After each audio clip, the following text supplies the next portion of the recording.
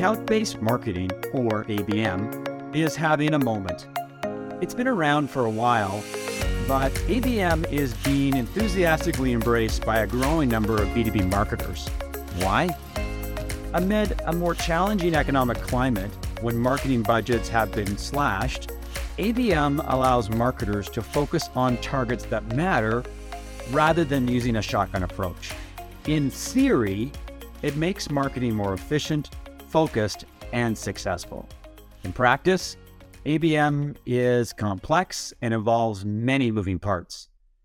To provide insight into ABM, how it works, how to embrace it, and best practices, I'm happy to be talking with Paul Slack, founder and CEO of Vende Digital, a B2B digital marketing and social media agency. Welcome to Marketing Spark. Hey, Mark, glad to be here.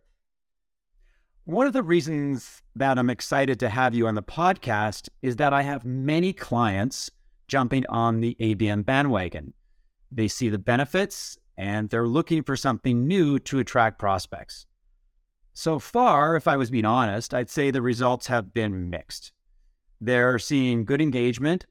So far, I'd say the results have been mixed. They're seeing good engagement, but not many conversions. But they're learning and improving, so that's a positive. To start our conversation, maybe it's a good idea to step back and ask you to provide a definition about ABM and why has it become so popular with B2B companies who have been using all kinds of other marketing channels and techniques, but have come around to account-based marketing in the last few months? Yeah, I think that's a great place to start, Mark. And, because I bet if we were to poll all the people listening to the podcast today and ask them, hey, what is ABM or account-based marketing? I think we'd probably get as many different definitions as there are folks that are listening in. And, the reality is, in my opinion, account-based marketing is really just good marketing, right? It's kind of like what we should be doing in the first place. And what I mean by that is, picking an audience that will resonate well with what we have to say, understanding their pain points, making sure that we have the right messaging, getting it in front of them so that we can get their attention and hold their attention and ultimately make selling easier. So to me, that's what account-based marketing really is. Now, I think one of the struggles that people have is they pretend account-based marketing is something that it isn't. And this is, I think, going to tie into why it's become so popular recently. There's a couple of reasons in my opinion, but let's talk about what it's not. I don't think account-based marketing is running display ads to intent data, which I think is what a lot of people are kind of thinking account-based marketing is. And one of the reasons why it's become so popular is you've got all these MarTech companies out there that have the ability now to tell us, ooh, company XYZ, they're in market. They're looking for something that you do. You really need to get in front of them. Let's run some display ads and give you air cover as a way of getting in front of those buyers that are in market. And certainly intent data is important. It has a place. We can talk about that a little bit later on. But when you've got an entire industry, Mark, that's focused on, hey, ABM is important because we can now get in front of those quote unquote now buyers and get your message out there, that's driving it. And then you touched on it, I think, as you asked the question, and that is we're dealing with different economic times right now. So all of us have limited resources. We have limited budgets. How are we going to get in front of the folks we need to get in front of? How are we going to drive the goals and objectives that we have this year with potentially less budget? Well, it makes sense that we need to cut waste. And so if we can focus on targeted accounts or folks that are in market, get our message out there, the theory would be that we're going to be more effective, more efficient with the limited resources that we have. Let's talk about the different moving parts to ABM. Now, if we were to take a simplistic view of ABM, you identify the accounts that matter to you, you build out a list of all the potential contacts within those targets, and then a lot of companies believe that it's a matter of creating for lack of a better word, an email marketing campaign that is on steroids. So you're emailing people, but you're continually providing with information, resources, access to thought leadership, checklists, all the things that they could find helpful to position yourself as this trusted resource. And if you manage to do that successfully, you'll drive conversions, which for many companies is demo requests, contact forms, that kind of thing. That's very simplistic, but there's got to be more to it. In our mind, there's four pillars to executing demand or ABM the right way. One is, and you kind of touched on it, Mark, it's starting with planning. So we have to understand who is that target account list that we're going after.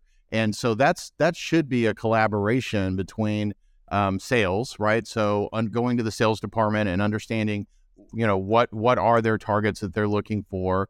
Also doing some research internally. A lot of people struggle with this part of it, the target account list, because they just go and say, oh, it's the F1000. We want to hit all the top companies that are out there. And the reality is that's probably not the best way to build a target account list. What you want to do, what we recommend is start with your customer list that you have today, analyze what industries and sectors and roles within organizations that you serve the best, that love you the most, and use that information to really inform, well, based on that, who should we go target? And then work with your sales team and really understanding what are the key accounts that matter to them.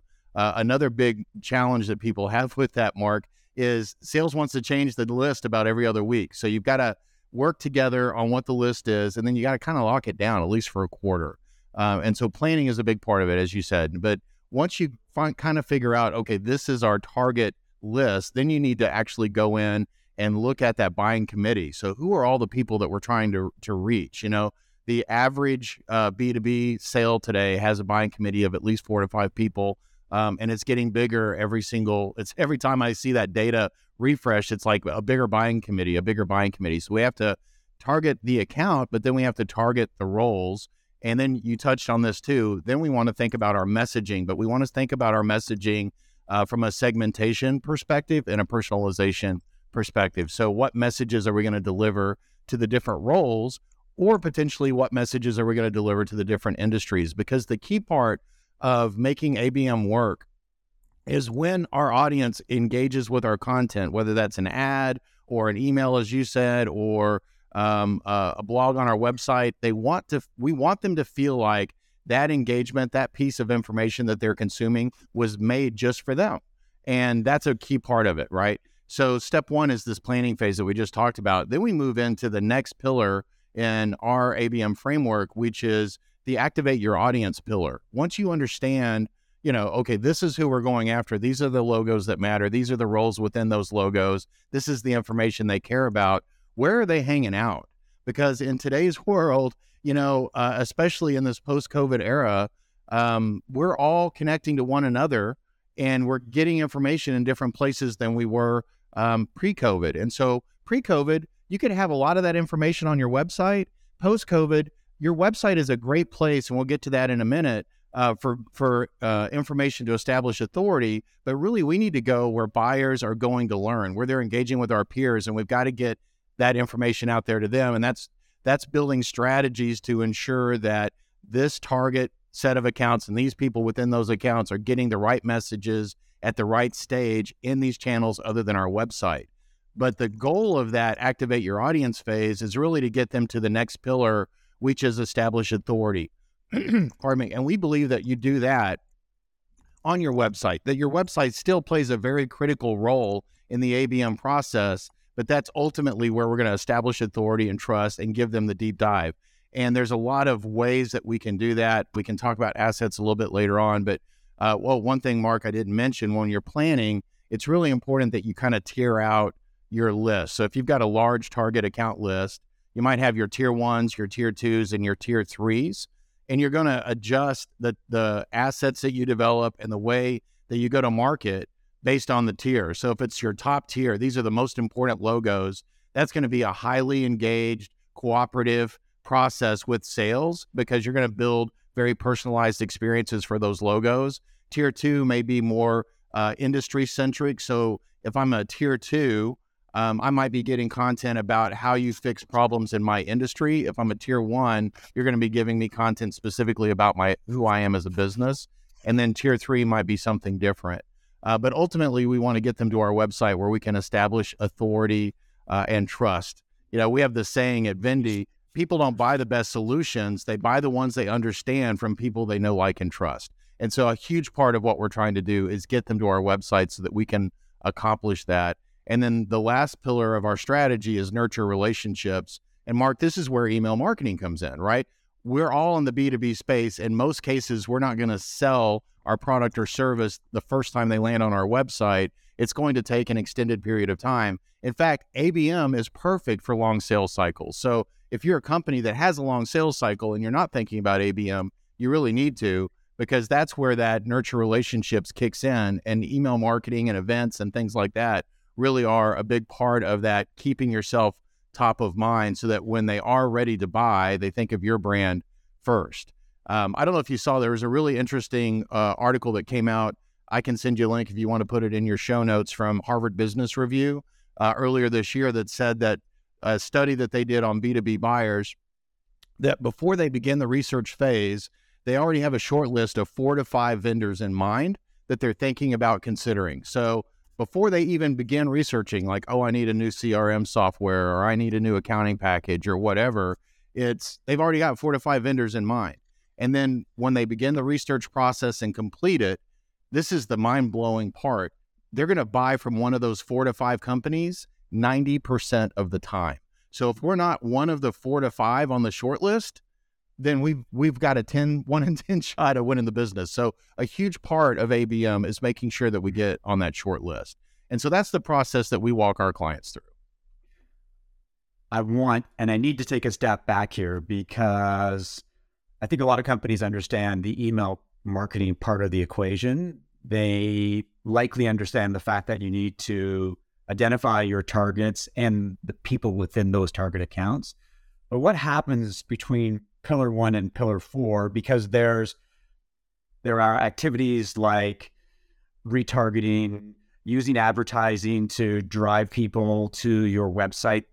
It's all part of a marketing ABM mix. There's Right. assets that need to be developed, a library that needs to be tapped to feed your advertisements, to feed your email marketing. Can you walk me through some of the things that are involved in the actual tactical execution of an ABM campaign? And if you've got a client that you could reference, that would be awesome as well. Yeah. So I'll try to explain it. That's great. We can do a deep dive on kind of activate your audience, and then how does that align and move people into that establish authority phase. And so let's just start with what we're trying to accomplish. So once we understand who our customer is and the tiers and the buying committee, now we need to go and create information that's designed to help them understand the problem that we solve and what we call the plan forward. So here's the problem that you have, and we've figured out how to solve that problem, and we've come up with a plan forward that's going to help you accomplish and overcome that problem.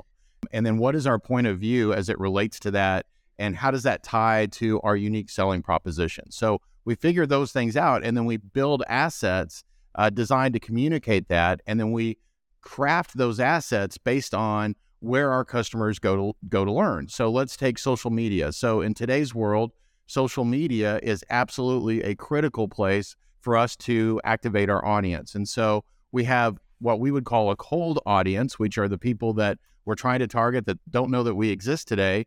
We want to craft content that we're going to share to that cold audience, that's going to make them aware that we exist, that's going to communicate what we want them to know, that's going to tie to our unique selling proposition. And we need to set it up in a way that as people engage with that content, we are capturing, you mentioned retargeting, capturing them into some way to retarget so that we can now show them different messages.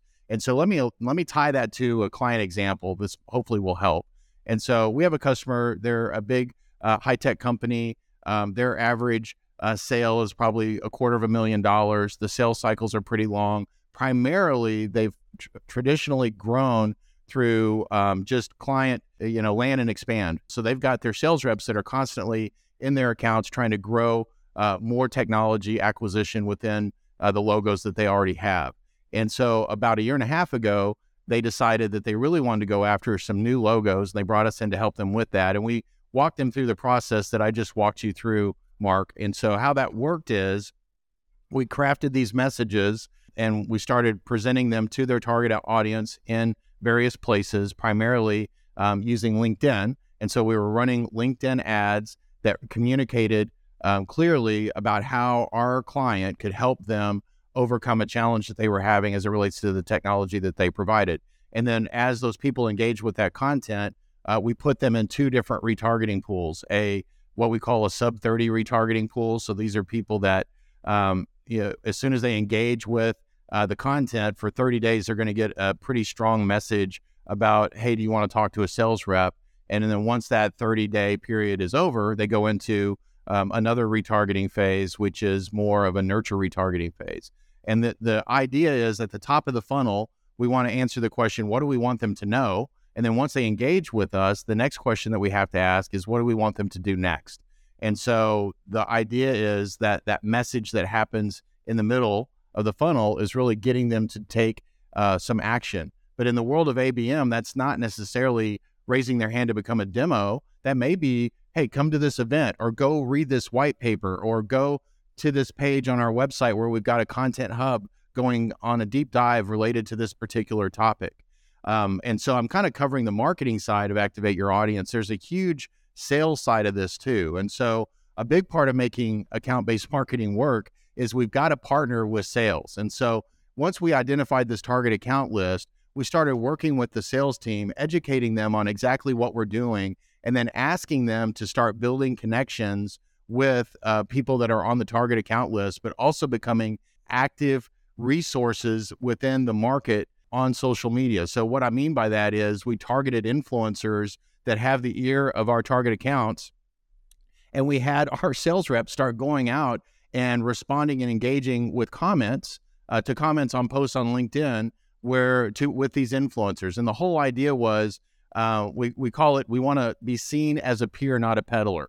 And that's something that we say all the time when we're training sales reps. It's like, hey, yeah, guess what? This is an influencer in your space, and they get a lot of likes and a lot of comments on their posts. We want you to start engaging with them, but this is a sales-free zone. Just go out there and share your thought leadership, your knowledge, and of course, we help them craft those messages.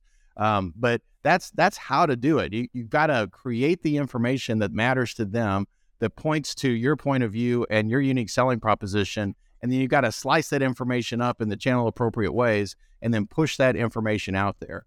Another component of it was, obviously, we wanted to run intent data. I mentioned intent data at the top of our podcast, but we used it in a very specific way. We almost treat intent data, Mark, as like retargeting data. So we're still going to go after a cold audience, top of the funnel. These are the logos that we want and the folks that we want. And then, they're going to engage with our content. They get into our retargeting pools. Well, we just use intent data like retargeting data. If I know that they're in market because they're throwing off intent signals, I'm going to run that mid and bottom funnel messaging to them. So I just treat them like a retargeting pool. Does that make sense? Yes, it does. But can you take a step back and define intent data? Sure, that's great. So intent data, there's a lot of different ways to get intent data today, mostly from MarTech vendors. And what these MarTech providers, Sixth Sense is one, Bombora is one, InfoUSA is one. I mean, gosh, even LinkedIn is kind of a low-tech, cost-effective way of doing intent data. But the idea is we want to understand who is in market by their behavior that they're doing online.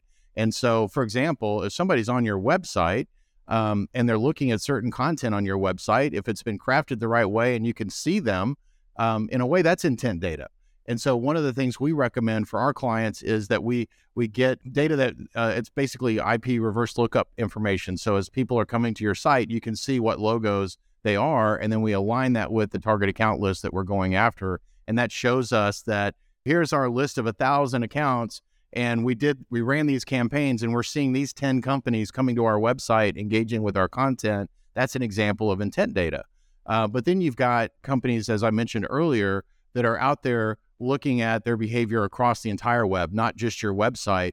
And as they're looking at content online, that's throwing what we call signals, or they call signals, that indicate, hey, this logo, this company is probably in market because they're consuming information on the web that would indicate that they might be in market.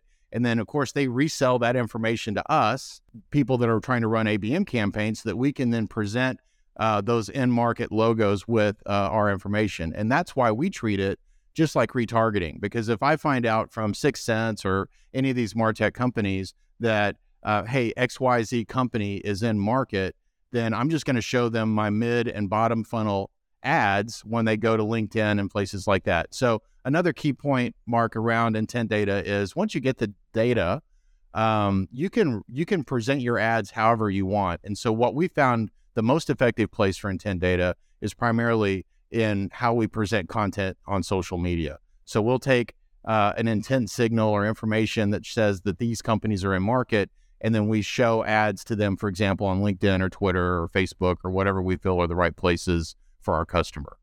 And you can target those ads based on IP info. So it may not be the specific person, but maybe that the fact is the company itself is interested. So you just make sure that people within the company see your ads, see your content. Right, exactly right. I'm so glad you brought that up, because even when you build out your target account list and you identify the people that are in your buying committee, you still don't always know exactly who they are. There's some tools out there today that will help you understand that. And certainly you can do searches on LinkedIn, but from a marketing perspective and pushing information out, you're really targeting a company and titles or functions within that company to show those ads. And then when those individuals interact with that information, you're now showing them new information based on their behavior, if that makes sense. Yeah, I'm glad we talked about intent data, and I'm happy that you provided an explanation, because I think one of the things that people think about when it comes to ABM is it's about collecting email addresses from downloads or demo requests or contact forms. So you've got your list, you send out the emails, you look for engagement among that list, people who opened your emails or downloaded something. And so a lot of people look at their ABM campaigns and they define success by how many email addresses were submitted. And that's the primary way to quantify whether an ABM campaign has been successful or not. But what you're saying is that there's lots of different ways to skin a cat. It could be, I want a demo, or please contact me, or I'd like more information, or I downloaded this ebook. But in many cases, many other ways that you could realize that your target audiences are interested in what you're saying. 100%. I'm so glad that you brought that up, because one thing that we try to communicate to our clients when they're thinking about running ABM is we have to remind them that, okay, we've got this target account list, but on average, 3 to 5% of this list is going to be in market at any given time, which means that 95% of the logos that are on your list, the companies that are on your list, they're not in market. So maybe 5% are, maybe 5% are not happy with their current vendor, and we're going to make a change in the next 18 to 24 months. That's like 10%. That means 90% of your audience is probably not in market. But if we're going to be effective with account-based marketing, we have to have a long-term vision and realize that we want to market to all of our buyers all the time. It goes back to what I mentioned at the top of the podcast, and that is that Harvard Business Review report. We've got to be on the short list. We've got to be one of those 4 to 5 vendors before they go in market. And, you tie into, you were asking me, how do we kind of go from the plan to nurturing relationships? We talked about activating your audience. The next piece is that establish authority. And we want to do that on our website. And a couple of things that are really important there is hyper-personalization is key. And so when they're engaging with us, we want to engage with them in as personalized and segmented a way as possible. And so going back to those tiers that we talked about at the beginning, if I've got a tier 1 target that comes to my website, I probably want to build for them a content hub that's designed for that logo. If I'm going after company XYZ, I'm driving them to a landing page that has their branding, that talks about what the problems that we know that are unique to them, content that's going to help in the sales process. And so we're driving them to very hyper-personalized information. If they're tier 2, then I'm still going to have content hubs, but those content hubs are going to be industry specific. And so I'm not targeting you, the XYZ logo, but I am targeting the industrial sector or dentists or whatever the case may be. And so you're going to get a very hyper personalized experience around your particular industry. But remember, the goal at this pillar is to establish authority. And what we mean by that is we want to communicate to our customer, we are qualified to solve your problem. We absolutely have figured this thing out. And if you've got this problem, we've made it easy for you to get it solved with us. And number 2, that we have empathy. We actually want to solve this problem. We're so motivated to solve this problem for you. We created a personalized landing page just for you. So, I think that's a big part of establishing authority is every time they engage with our brand in a place that we can control it, that it's very personalized, that they feel like that information was designed just for them.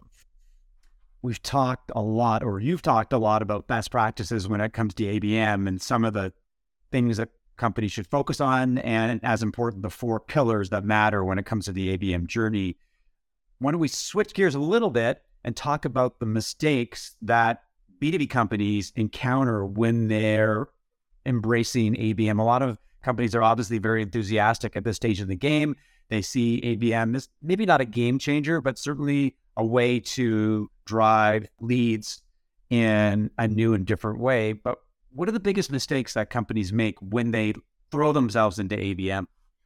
Well, I think some of the biggest mistakes are they don't start with, they don't start with a good goal in mind. Like, what am I actually trying to accomplish here, right? Because you can run an ABM campaign to get expansion with your current clients. And is that the goal? Is it to try to get more use or more people to use our product? Is the goal to get new logo acquisition, like I was mentioning earlier with that one client? We were very successful in just going and getting in front of them and moving them through the process. And ultimately, I didn't tell you this part, but we were able to generate $5 million in net new revenue from net new logos they'd never done business with before. So it absolutely does work, but we started with a goal, and the goal was new logo acquisition. These are our current clients. The sales reps are going to handle them.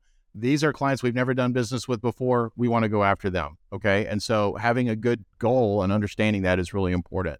Also, having a good definition of what account-based marketing is. For example, Mark, at the top of this call, I said it's not running display ads to folks that are in market.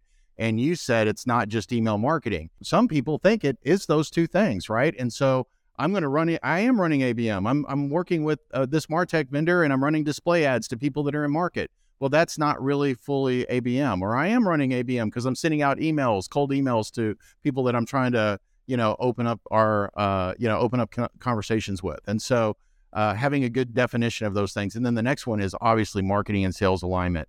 Literally people think they're running ABM and they never talk to sales. Sales has no idea what ABM is or why they're doing what they're doing or how they can partner with sales. And so, one thing that I recommend when companies are thinking about trying ABM and they've got a limited budget, and we know a lot of people do this year, is start with one SDR, or one salesperson. Go find somebody that's interested in partnering with marketing.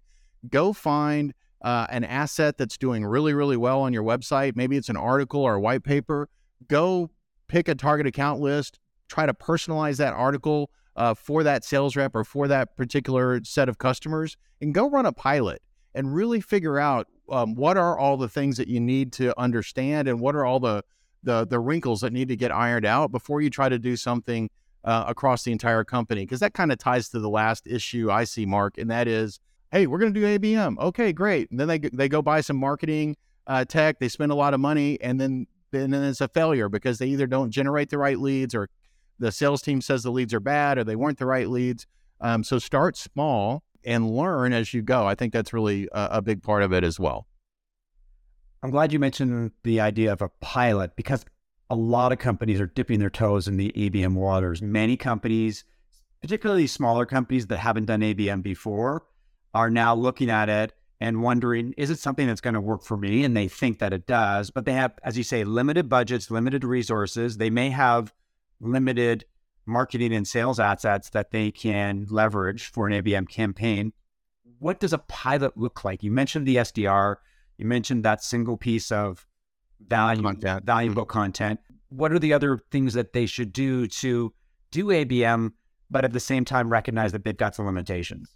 I think, to me, when I get that question, I always think about, and I communicate this to the client, it's like, how can we get some quick wins? So what are some things that we can do that take limited resource that we can run for a short period of time? And when I say short period of time, Mark, I'm thinking like a quarter or 2 quarters. So I'm not talking 30 days, but something that we could run hard at for 3 to 6 months and get some quick wins that will show that we're actually moving the needle.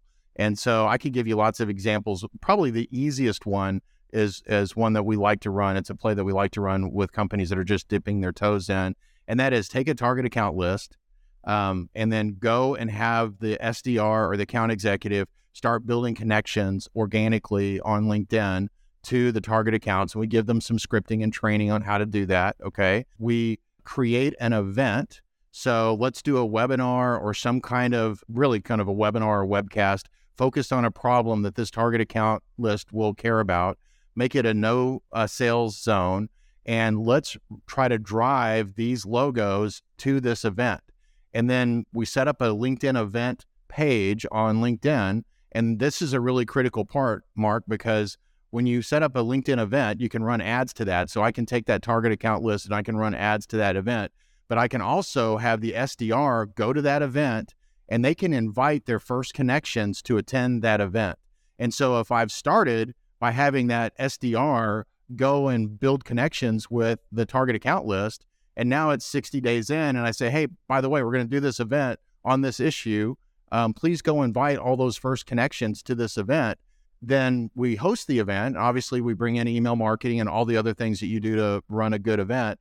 Then we can actually look at that event after it's over and go, hey, these were our target accounts. Look how many people actually showed up to this event. And now look at how many people are active in our follow-up campaigns as a result of that.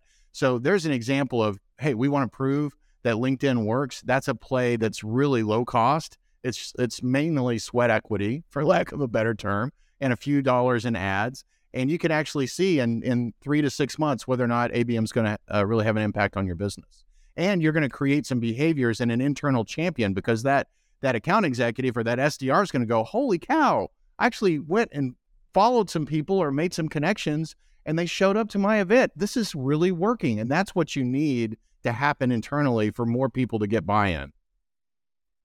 Thank you for providing that answer, because I think a lot of companies are looking at ABM and wondering, how do I start? How do I get some intel that will guide me in terms of whether it's working and whether it has potential?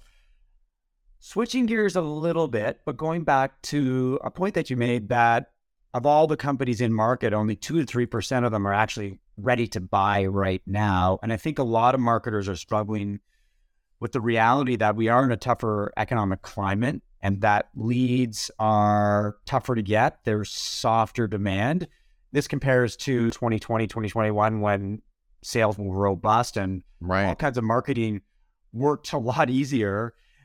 And I think one of the things that marketers are challenged by is they have their CEOs looking at them, or the head of sales looking at them and going, you need to get us leads and you need to make them happen right now. And a lot of marketers are going, I'm trying as hard as I can. I mean, I'm doing all kinds of different things, including ABM, but it's just not happening. And I think it talks to the economic landscape, is that you can lead a horse to water, but you can't make him drink.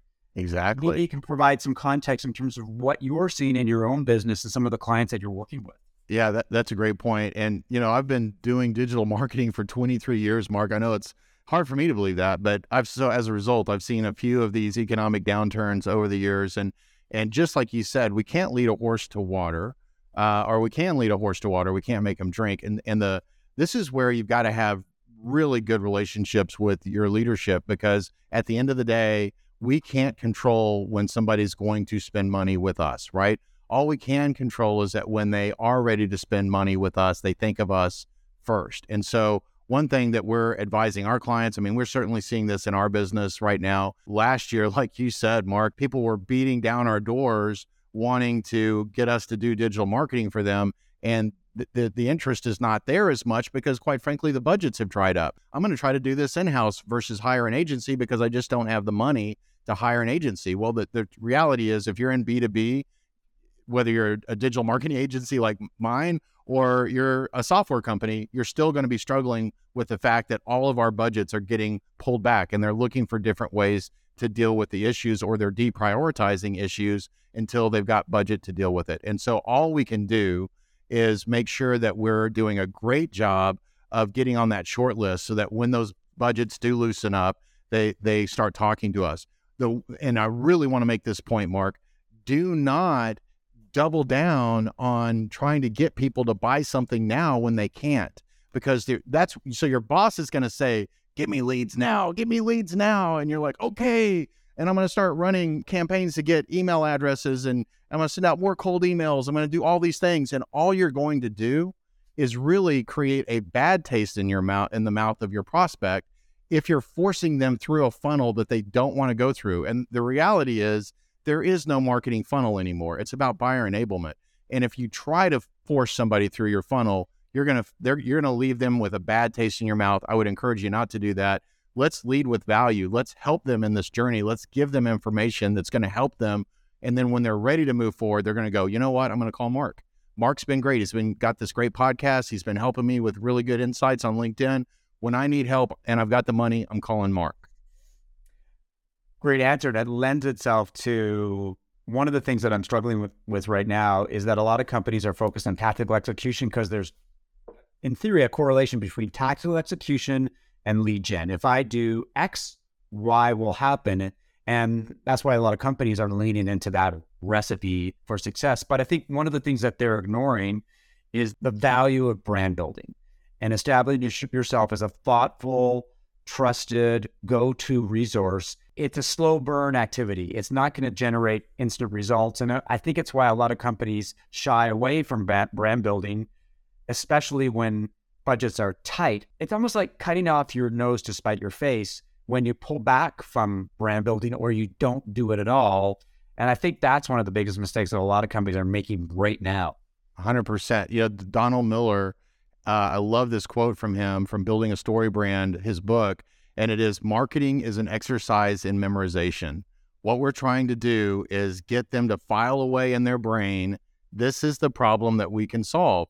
Because when at some point they're going to go, I need to solve this problem. And they're going to go back to that file and go, oh, that's Mark, or that's Paul, or that's somebody that's listening to this podcast.